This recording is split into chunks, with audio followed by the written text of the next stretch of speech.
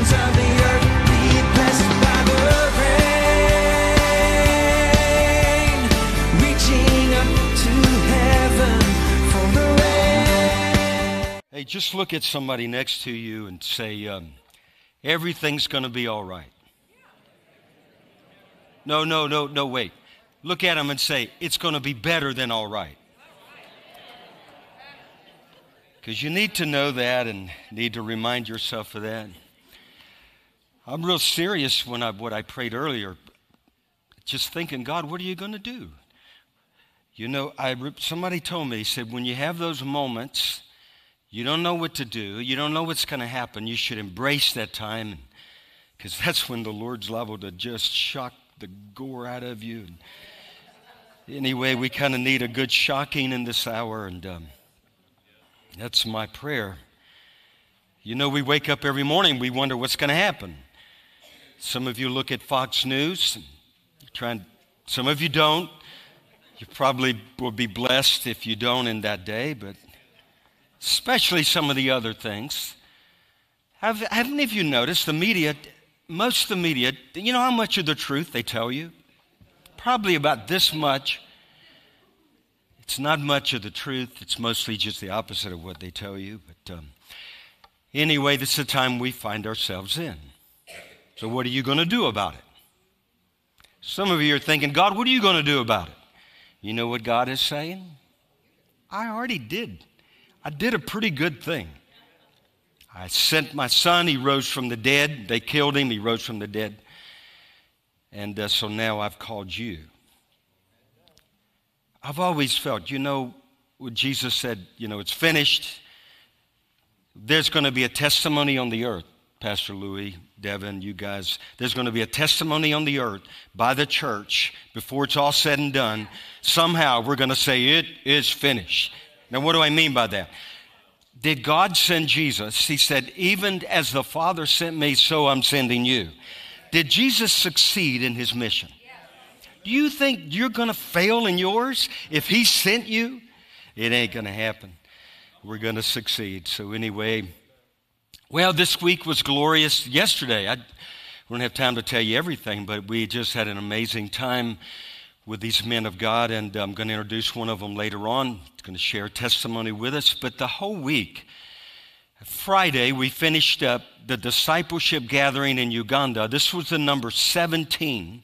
Now, we've been doing every Wednesday for a year and a half, these crusades, and they tell us revival has shown up. Well, this Friday, they did a discipleship gathering. That's when they set up these screens and speakers in these remote areas of Uganda.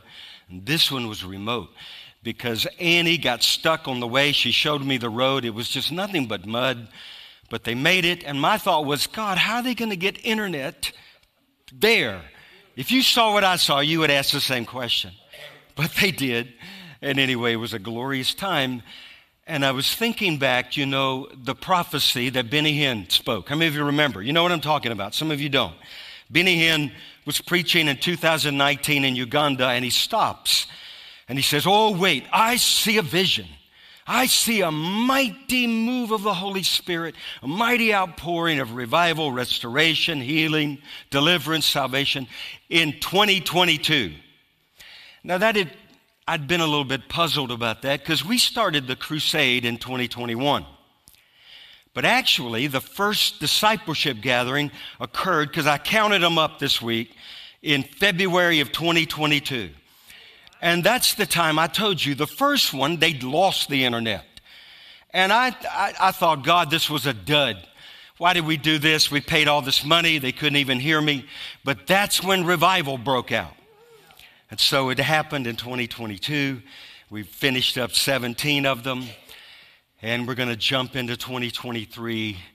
And it's going to be glorious. But now the prayer is, okay, God, you're doing this in Uganda. You're doing this in Congo and Tanzania and Kenya and Rwanda. How about America? You know, and it's not about us. I always remind those guys, you know, because I would tell them, look, it's not about me. It's just other men that have come. You know, there's some that plant, there's some that water, but God gives the increase. And God gets all the glory. And anyway, we've got to speak into our nation. You know, it is a, let me put it this way. How do you say that? You say it like you mean it. It's a scary thing to stand in a pulpit in this hour. Because if you remain silent, then you're going to be held accountable for your silence. In fact, some of you need to be speaking up to your families. Because we're going to be held accountable for the things the Lord's shown us, the things we know. And this week, I saw again, oh, and by the way, you know the church is the pillar and the support of the truth. How many of you know that? If we don't speak up, who is going to speak in our place? CNN, MSNBC, and you name it. And those guys that should have been dead a long time ago, I looked up some of them, and they're very old. I don't know how they're living. But, you know, some of them been around way when my dad. They were messing things up when my dad was a little boy. Anyway, they're still in the earth. But anyway, you got to speak up. And now, we do not, 1 week does not pass by where you see a story of another young man, young girl, athlete dropping dead suddenly. And it's almost today as if, well, that's just an accepted thing. People die suddenly all the time. 18-year-olds always drop dead in their classes. No, it's not. And this week, yesterday, was it the day before, the soccer coach, you know, he was 48 at least. Journalist, a soccer journalist, drops dead. But also a 21-year-old TikToker, had 1 million followers, just happened to drop dead. Folks, this is not by accident. It's not by accident at all. And the church has to rise up. I was thinking again this week about that scripture in James chapter 5. You should read it. It speaks about the elite of the earth and how they gather all the gold and the silver, but they've actually acquired riches that will become corrupted in the last days. And they're actually setting themselves up for a great slaughter. Hey, Shirley, bring that water to me. For some reason, I'm more thirsty today than I've been. And that would make sense to me. But anyway, at the end of James, it speaks about the elite of the earth and how they condemned and they murdered the just, and no one resisted them. How many of you know what I'm talking about? And we're living in that hour that's very little resistance. All the resistance is in my mouth. But anyway, we need to speak up. Now, there are a few more things before I get in the Word. You guys hang with me, okay? God bless you guys in Georgia that stood for righteousness, even though it seemed like you were defeated. You did not suffer defeat. When you pulled that lever inside that voting booth for what was righteous rather than wicked, you became a victor. I know you didn't win, and these things are happening in this hour. But do you know that not only those who do such evil things are condemned, but those who give their approval as well? So when you vote for unrighteousness, you can expect exactly what the Bible says is going to come. That's the judgment of God. But you guys, and many of you in Georgia, voted for righteousness. Others of you did not. You're going to have to stand before God. We're living in crazy times. It is so obvious today. Jesus is separating the wheat from the tares, the sheep from the goat, the left from the right. I used to ask the Lord, Lord, does that really mean the left from the right? No, because there's a lot of people that claim to be on the right. They're really on the left. They're just fooling everybody. But at the same time, he's lining them up, and they're all deciding. Jesus said, either you're for me or you're against me. And then this other thing, and if the church doesn't speak up, who is? What did they call that was passed this week? The Respect of Marriage Act. It is no respect of marriage. It is the disrespect of marriage. It's the Respect of Gay Marriage Act. And anyway, the Senate and our own senator, Senator Burr and Senator Tillis, gave their approval to unrighteousness. And then it passed the Congress, and you can be certain the president. And it's going to launch a wave of persecution against the church. So we better be ready. We didn't ask for it. I would have voted against it. They didn't ask my opinion. But the church needs to know what they believe in this hour. There's some things you can't just endorse because your political party endorses it. You got to stand before the Lord. I saw this, and I'm going to get to the word. You guys are going to let me ramble a bit, right? Because if I don't, who is? And we're supposed to be the pillar and the support of the truth. We're not supposed to be a bunch of cowards that run and hide and hope somebody else does it. Because there ain't nobody else out there that's going to speak. Most churches are silent. And the judgment of God will come their way. Because these things that are coming are going to come to their doorstep. I invited many pastors to that call that we had where they were trying to waken the church. Rise up, contact your senators. And nobody responded. I did contact my senators, they just didn't pay any attention. But God will get their attention. Anyway, this was a state of theology among American evangelicals. These are supposed to be the guys that believe the Bible. You're supposed to be those that believe Jesus is Lord and you follow him if he is your Lord, right? Okay, here's what it is. Nearly half of evangelicals in America agreed. Now, they asked this survey. This was according to the Chuck Colson, center.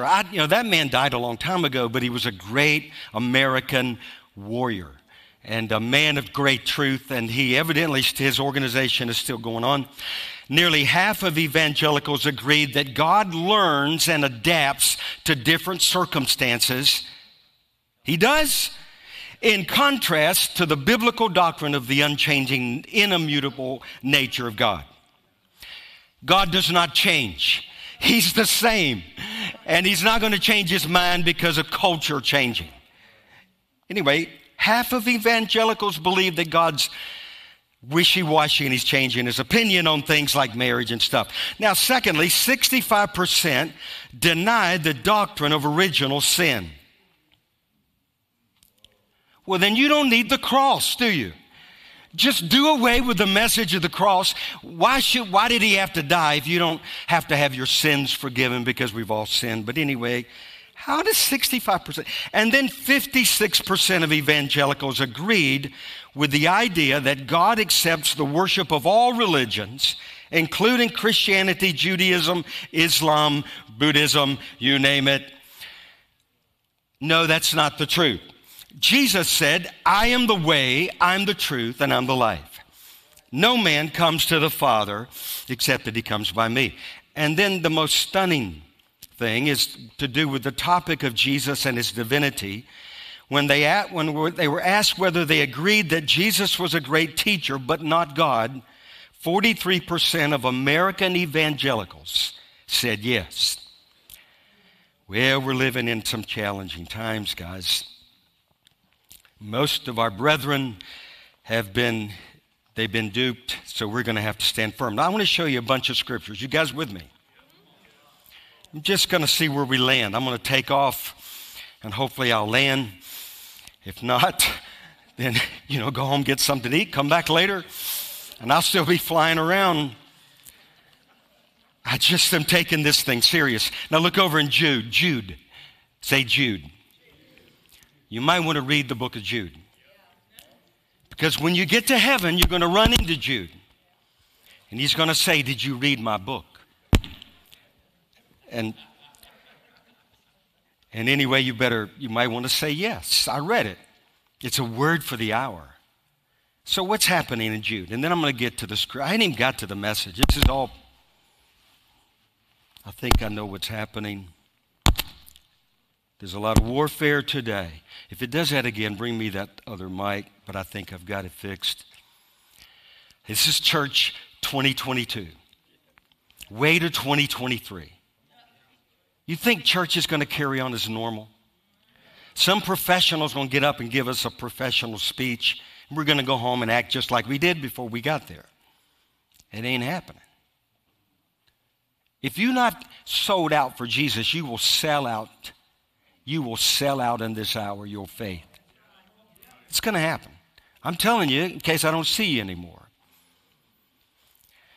Because anyway, okay, so this gets serious, David. This is somebody, this is what really made me mad. The other night, Friday night, Joni was here, and she said, a lot of people think I'm a nice guy. I didn't like hearing that. I mean, I don't mind being nice, but I don't want to be known as a nice guy all the time. Does that make sense to anybody? Yeah, huh? Okay, good. Yeah, I don't want to be nice. I mean, I could care less about being nice. I was sitting over there thinking, I don't want people to know I'm nice. Phooey on that. I want to preach the word of God. I want to be truthful. I'm going to stand before him and give an account for every word I spoke and every word I didn't. And you'll be held account for every idle word that you spoke. And anyway, this is the time we live. We're going to have to talk a lot about that. But look in Jude. Now, Jude is a very important book. I read where one of the commentaries said that Jude was intentionally planning on writing on salvation. But false teachers and prophets showed up in the church and sexual promiscuity. So he had to address the issue. And he gave the people, he told them that one of two things were going to happen. The judgment of God would come, or you would be convicted, and there would be a turning back to the Lord, basically. You have to read the whole book to find all that out. But look in verse 5. He says, but I want to remind you, though you once knew this, that the Lord, having saved the people out of the land of Egypt. Now, Egypt is speaking of salvation. It's a representative of that. That having saved the people out of Egypt, afterward, say afterward, destroyed those who did not believe. So he rescued them. They came out of bondage, but afterward he destroyed them because they no longer believed. And then in verse 6, he talks about the judgment of the great day. Then verse 7, as Sodom and Gomorrah and the cities around them in a similar manner to these, having given themselves over to sexual immorality, and they went after strange flesh. You know what strange flesh is? Men with men and women with women are set forth as an example, suffering the vengeance of eternal fire. Now I'm telling you that our God is still the same. And then in verse 11, woe to them, for they've gone the way of Cain. I'm going to talk about that in a moment. They've run greedy in the error of Balaam for profit. They only said what would secure them their financial gain. If there were threats, then they changed and perished in the rebellion of Korah. Anyway, it's a wonderful time to be a believer. I'm just telling you, Jesus did not come to destroy you. He was destroyed on your behalf. You just got to put your faith and trust in him. And the Lord's not come to judge, he's come to redeem. But if you reject the redemption, then there's the judgment. So Lord, thank you for this morning. Lord, you gotta help. I'm willing. Here am I. Send me. Everybody in this room, they would not have come here if they were cowards entering into this new year. Because you said all cowards are going to find their way to the lake of fire first. First. All across America, there are men, women in pulpits that are going to find their way into the lake of fire if you meant what you said. If you didn't, you'll have to straighten us out on that. But we can only proclaim what you said. Because we're going to be held accountable to preach the Word of God, not our opinion. Lord, I really appreciate a lot of these guys' opinions. But a lot of their opinions don't matter. Not this way. They don't matter. It's what you said, Lord. And God, I thank you. You're raising up young men, young women, older men, older women that are going to be full of the fire and the truth of God. And one more time, we're going to turn this nation upside down, not because of who we are, but because we are yielded and surrendered to you. And because of who you are in us. Because you said, greater is he that's in me than he that's in this world. So we thank you and honor you in Jesus' name. Amen. Whew, that wasn't so hard. I hadn't even got started yet. All right, now let's go to Revelation chapter 2. It's not so hard. What are they going to do to you? Kill you? You just get to go be with Jesus. What are you living for? This life? No, we're living for all of eternity. Paul said, I count it all loss in order that I might gain Christ, Jesus. Anyway, Revelation chapter 2. Now I'm going to get into this. And verse 8, and to the angel of the church of Smyrna write, these things says the first and the last, who was dead and came back to life. I know your works, your tribulation and poverty, but you are rich. Say, I'm rich. In other words, they're not going to be able to digitalize or rob you of the riches that are in Christ Jesus. You may lack in this world of the world system, but you will not lack of the kingdom system if he is your king. He really is your provider. Say, he's my provider. And he's going to show me big time in this day what that means. Oh, you didn't say it. He's going to show me big time what that means in this day. I don't think I repeated it the same way, but the main thing, he is your provider. You can trust in him. All right? Well, you know you're rich. I know the blasphemy of those who say they are Jews or Christians, and we can compare that, but they're not. But they're of the synagogue of Satan. I heard this week that the fastest growing religion across the earth is Satanism. I would almost believe it. I don't believe it because I believe God's up to something greater. But they're starting to begin Satan after school Satan clubs. I saw that in Virginia. It's an incredible time. It's almost like the worship of Lucifer. It's almost like they probably better hurry up and try to mask us up again because their masks are coming off. Now, we're not going to get masked up in this hour. No matter what, we're not going to bow because this is something else that happens in this text. Do not fear any of those things which you are about to suffer. Now, who's speaking? Jesus. He's speaking to a church at the end of the age. And really is representative of various ages.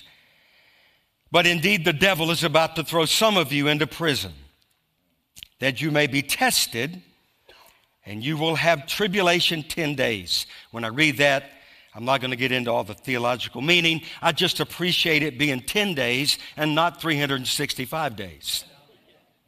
That's the way I think. Be faithful unto death, and I will give you the crown of life. Sounds like there's no room to quit. No room to give up. I'm going to cash this in. He who has ears to hear, let him hear what the Spirit is saying to the church. And he who overcomes shall not be hurt by the second death. And anyway, there are a lot of things going on. We could read more into this text. There was the deeds of the Nicolaitans that spoke of later. And they were those that had to compromise their faith in order to keep their job or their security. They were demanded. They had to worship the God of the hour, or you could lose your job. And you had to join in with the sexual promiscuity of the day, or you would greatly be censored. Anyway, it's amazing to me how the Bible applies to this hour in which we're living. Now, I'm going to shift gears. Say, thank God you get to shift gears. Maybe, because I'm not stopped. Luke chapter 12, verse 49, Jesus said, I came to send fire on the earth. That means ignite or cast fire. And how I wish it were already kindled. I wish it was already set on fire, is what he's saying. But something had to take place in Luke 12, verse 50. But I have a baptism to be baptized with. And how I wish, or how I'm distressed is what the Lord said. How I'm distressed I am until it is accomplished. And then over in Mark chapter 10, verse 37, the disciples said to Jesus, you know, we want to sit at your right hand and one at your left. And Jesus said, you know, you will. You don't know what you, basically he said first, you don't know what you're asking me. You want to sit at my right hand. You want to see my glory. You don't even know what you're asking. That's what he says basically. Are you able to drink the cup that I drink and be baptized with the baptism that I'm baptized with? And they said, sure, Jesus, we are. I don't think they meant it. They didn't know what they meant. But he said, you will indeed drink the cup that I drink, and you will be baptized with the baptism that I've baptized with. Now, a couple weeks ago, we began a message on, well, really a great subject, on the fellowship of his sufferings. The kind of sermons, messages, sermon. Maybe it's what it was called in those days. Today we don't call it that, but I remember I was cut on those kind of messages. You know that if you were going to follow Jesus, it would cost you your all. This was not just Jesus as one of your gods. He had to become God or don't accept him at all. Does that make sense to anybody else? It's the time in which we live. But I want to pick up with part 2. Actually, Martin Powell preached part 2 the week after or something. Same scriptures. So this is like part 3. But I want to go back and review a few things, say a few things we said, but I want to dig a little deeper. Is that okay? God, wake everybody up. I don't want to, if I see you sleeping this morning, we're going to let you sleep because you probably didn't get any sleep last night. But anyway, that's the way I feel. If I see people sleeping, I think, you don't know what they experienced last night. They might have been awake all night, listening to you the first chance they had to sleep in 24 hours. So anyway, I'm not going to worry about that. But anyway, I'm going to try to put it together. I remember I just read the book of Ezekiel, and Ezekiel looks up into the clouds and he sees storm clouds forming, and it says he sees a rainbow in a cloud on a rainy day. But in that he saw the appearance of the glory of God, which it seemed like to me it meant a few things. Number one, when you see the storm clouds forming, know that the sun is still shining beyond the clouds. Always. Regardless of the storms and the intensity, the sun is still raining. He's still shining. Secondly, there's going to be storms. I mean, Jesus said there would be storms, but he saw a rainbow. What does that mean? It was a reminder of the promise of God that he's not going to destroy the earth, specifically in that time by water, by a flood, but it reminds us of the promises that in this hour, regardless of the storms that are about to come on the earth, we are those in whom the promises are always yes and amen. You can believe that. You can trust that. Storms do not disqualify the promises of God. It doesn't matter what happens. And then the next thing, now this is what really blew me away. He said, he looked in these clouds and he said, and it had the appearance of the glory of the Lord. Which tells me it's in the midst of the storms that we're going to have our prayers answered. We're going to see his glory when darkness is covering the entire earth. They didn't just make that plain like they should have. Okay, so let's go back now and review a few things. 1 Peter chapter 4. Turn over there real quick. Say, I'm with you. You better be. Hey, we're family. Well, this is it. This is our family. How many of you know this really is your family? I'm always thinking, Lord, we're like a gigantic home group. And when I saw the kids and my granddaughter, I thought, well, that's what would happen in a home group. Folks wouldn't be concerned about that. Man, let them do cartwheels. Welcome all the children in. Man, this is the family of God. So we want to welcome all the kids and anyone that wants to show up around the altar, as long as they're seeking the Lord. But anyway, 1 Peter chapter 4, we need to remind ourselves of this. Beloved, say beloved.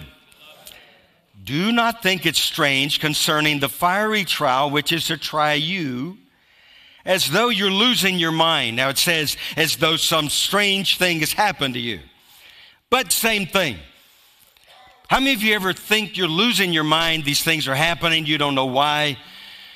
Lord, what is happening to me? I must be losing my mind. But look what it says. But rejoice, say rejoice. To the extent that you get to partake of Christ's sufferings. You get to share in, you get to fellowship in the sufferings of Christ. You may also be glad with exceeding joy when his glory is revealed. Now look over in Philippians chapter 3. Paul said that I might know him and the power of his resurrection, and what else? And the fellowship of his sufferings, if by any means I may attain to the resurrection from the dead. And what he meant by any means is whatever it takes. I remember a song that they play before football games sometimes. Whatever it takes, just to get the guys geared up and ready, whatever it takes. We got to be geared up and ready, whatever it takes in this hour. Now, the first century believers were accustomed to suffering. They were accustomed to persecution. If they were not persecuted, they were not living godly in Christ Jesus. Because that's what the scripture says. If you desire to live godly in Christ Jesus, you will suffer persecution. They understood the way of Cain. Remember, Cain murdered his brother Abel. Why? Why did he do that? Because Cain's works were wicked, Abel's were righteous. And the early church understood that those whose works were wicked were going to murder the righteous. They're going to want to do away with them. And so they didn't fear. They remembered Jesus said, do not fear those who kill the body. James chapter 5, they murder the just and nobody resists them. I'm determined to be one of those that resist. I know what the scripture says. But each of the original apostles eventually became martyred for their faith. How many of you know that? Every one of them. James the apostle was beheaded around 36 AD. Thomas was slain with a spear while on a missionary journey to India. Simon was crucified. Mark the evangelist was tied up and burned, while Bartholomew was beaten with a whip and eventually died from the wounds from the beating. Andrew was threatened and warned to not preach or teach about Christ and the resurrection. Here's what he said. He said, I would not have preached the glory of the cross if I feared death on the cross. And then he was crucified. Matthew was arrested in Ethiopia, staked to the ground with spears, and then beheaded. Matthias, who was chosen to replace Judas, was stoned, and he got beheading as well. Philip was stoned and crucified. Peter, remember him. He was so broken over his denial of the Lord that they were going to crucify him. So he said, well, look, I don't want to cause any further shame in being compared. Crucify me upside down. And you know what they did? They granted his request. They crucified him upside down. Now, back to Philippians. I want to try to say some things we said before, but I want to add to it. And then this is going to be an amazing time together today. But Paul was in prison writing a letter to the church and the saints, the leaders, and he found himself in captivity. He's in prison. And there are a number of things that Paul discovers about his captivity that we want to remind ourselves of, because Paul, his greatest desire was to know the Lord in the power of his resurrection. But he had an understanding that if I'm going to know him in that kind of power, I also must know him in the fellowship of his sufferings. Now, the word suffering, I'm glad it's getting close to Christmas. Next week, we won't go here. Unless the Lord wakes me up, gives me a dream, I'm going to Christmas, Lord. I want to just celebrate. But I'll speak what you tell me to speak. I'm just asking, Lord, maybe I could preach a message on Christmas next week. You know that, it is good that he came, right? The definition of suffering is to undergo or experience what is inevitable, unavoidable, unplanned, and unwanted. Do any of you ever experience anything that you would rather have avoided? Lord, if I had any option, I would avoid. Well, remember Jesus? Hey, take this cup from me. If there's any other way, nevertheless. Now, the word for fellowship means koinonia. Did you know that? Koinonia. I've heard people say, we want koinonia. Well, koinonia means communion, partnership, or you're sharing in the sufferings of Christ. Now, the early church, they understood this. The church of 2022 has to be reminded. Jesus said, if the world hates you, you know that it hated me before it hated you. If you were of the world would love its own. Yet because you're not of the world, say I'm not of the world. This is going to be one of those tests. If you're of the world, you love the things of the world, you're going to get along just fine. Yet because you are not of the world, I chose you out of the world, therefore the world hates you. Now, how did Paul respond to his suffering? Well, let's look at this, just to review some things. Verse 12 of chapter 1. He says, back up, verse 3. I thank my God upon every remembrance of you, and in every prayer of mine making request of you for all joy, for your fellowship in the gospel from this day until now. In other words, Paul maintained an attitude of thanksgiving. Now, he's in prison. He wasn't moaning and groaning and complaining. You don't want to be complaining in this hour when the judge is standing at the door. You don't want to be in a place of moaning, complaining, oh God, woe is me. You're liable to find out how woe you really are. The judge is standing at the door. So he's in prison. Thank you, God. I thank God. You know what Thanksgiving shows him when you're going through something you'd rather have avoided? You know what it shows him? That you trust him. That you're thankful that though your situation has changed, God's character has not. He's the same whether you're outside on the streets or you're inside behind bars. Does that make sense? Yeah. Give thanks. So anyway, he maintained prayer. He kept his joy. Oh man, if I tell you this once, I'm going to tell you twice, 3, 4 times. The kingdom of God is righteousness, peace, and joy in the Holy Ghost. What does that mean to us today? Righteousness in the midst of the gross, whatever wickedness you can imagine. And it's going to get worse. But you can walk in righteousness when everybody else is walking in unrighteousness. Secondly, joy. No, peace. Let's do peace next. That means in the midst of conflict, whatever's going on in the world, though World War III break out, it's already happening, but if it really broke out, you know what I mean, really, not just what's happening, the biological, psychological warfare that we're facing every single day, but it broke out with things unthinkable. You could walk in peace when everyone else is walking in a state of war. How do you know that? Because Jesus said, my peace I've given unto you, not as the world, but my peace. And no one can take my peace that I've given to you. And then joy, in other words, great sorrow, you can have joy. Rejoice always. And again, I say rejoice. You're never going to gain any right to stop giving him thanks. One of the signs of the last days, the perilous times, is they were unthankful. We're not going there. Say, I'm not going there. I'm going to be thankful. And then the next thing, verse 6 and 7. This is good. I'm so glad we get to look at some of this again. Being confident of this very thing. Say, very thing. That he who has begun a good work in you will complete it until the day of Christ Jesus. In prison, Paul? Are you kidding me? That's what he said. And he was referring to himself and also to the saints at the church of Philippi.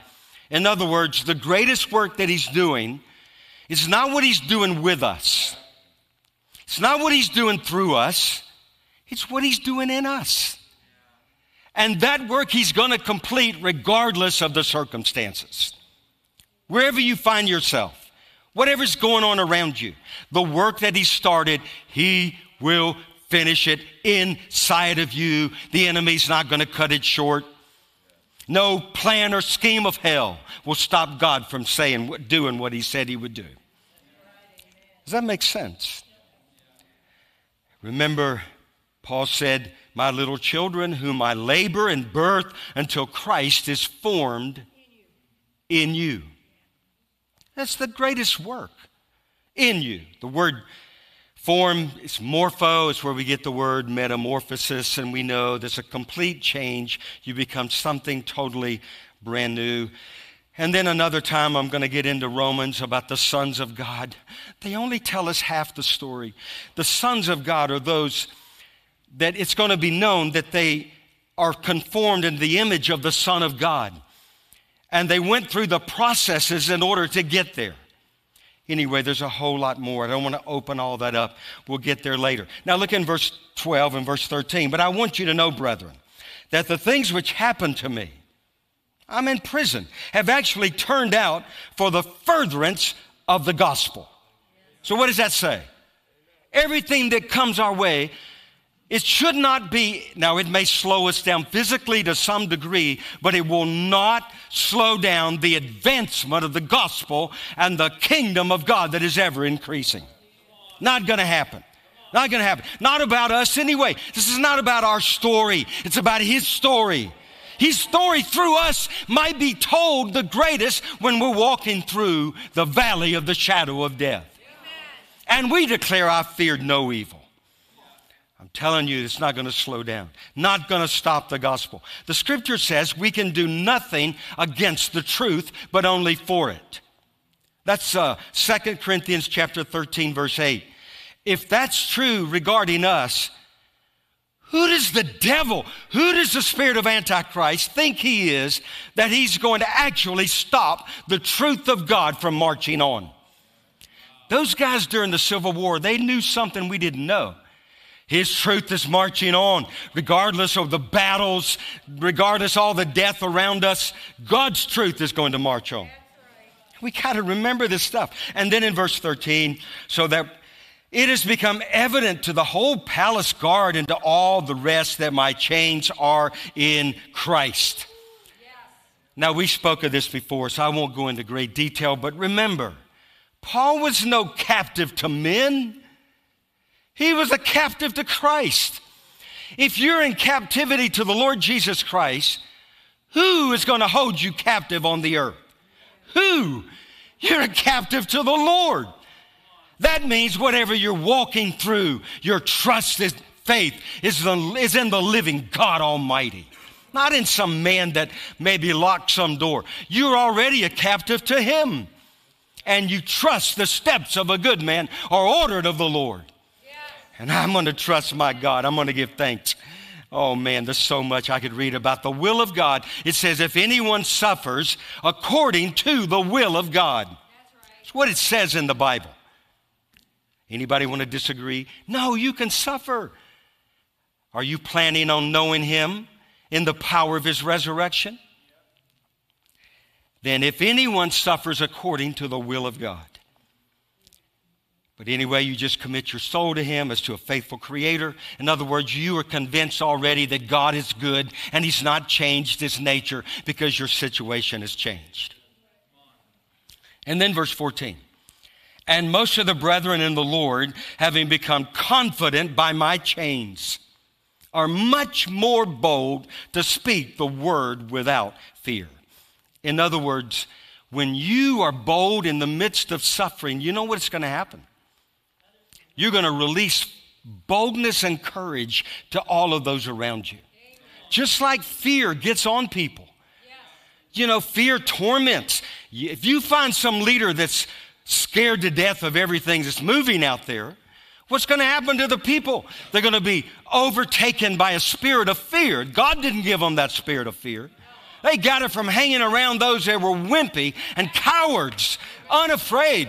to confront the darkness of this hour. What is the darkness compared to our God? So what if Antichrist rises up on the earth in our lifetime?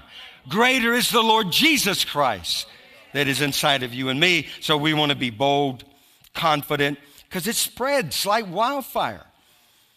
Others say, man, that gal was bold. Man, you see what she went through? I can go through what I'm going through. Yes. In fact, really the one we should be learning from is the Lord Jesus Christ. He's the one that went all the way for us. And then in verse 14, most of my brethren being confident of these things. But look down in verse 17. But the latter out of love. There was some preaching Christ for different reasons, but the latter out of love, knowing that I am appointed for the defense of the gospel. In other words, another thing about suffering, Paul understood that he had a direct assignment from God to be in that prison. He was appointed for the defense of the gospel. Regardless of where he was going to give a defense. Just like in Jude, we're living in this hour right now of sexual promiscuity, false prophets on the television, in the churches galore. What are we supposed to be doing? Defending the gospel, contending for the faith that was once and for all delivered to the saints. And that's where Paul was. He knew, I'm in the will of God. I want to defend the gospel. And so he started writing all these letters in prison. Now there are many more things that I could talk about. But then one more thing. Look in verse 20. Say, I'm still with you. It's just getting cranked up here, guys. Normally, I'd never get thirsty preaching. But for some reason, I could drink Lake Michigan dry. And when I get out of here, I'm going to go drink. I'm going to go find me a Lake Michigan. But I want to look in verse 20. Okay. No, verse 19. For I know that this will turn out for my deliverance through the supply of the Spirit. So he's talking about the prayers of the saints and the supply of Jesus Christ. That though I'm in prison, man, I got a resource. It ain't going to run dry.